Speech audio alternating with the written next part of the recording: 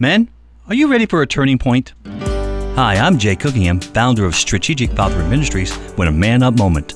I think we all get a little confused when it comes to repentance. I think we begin to feel like God is waiting with a big stick to punish us into submission or to make us fall in line. In the 1970s, the term turn or burn became very popular in certain Christian ranks. The point simply was, turn to God or burn in hell.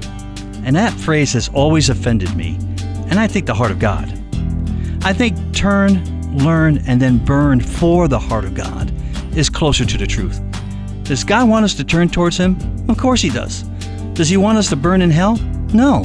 The Bible says that He's not willing for any should perish. So repentance is reconnecting to God's heart when we drift, when we rebel, and when we sin against His ways. It's a turning point in our life that helps us remember an important truth. Sin wants you to remember your failure, the wrong that you've done. But repentance remembers the goodness of Father God, and it returns to Him.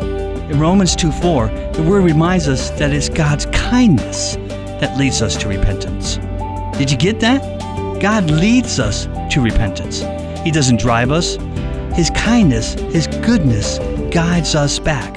Not a big stick, no threats, just a heart that yearns to be reconnected with His creation, with His sons and His daughters. And remembering His love for us leads us back to Him. 1 John 1:9 says this, if we confess our sins, He is faithful and just and will forgive our sins and purify us from all unrighteousness.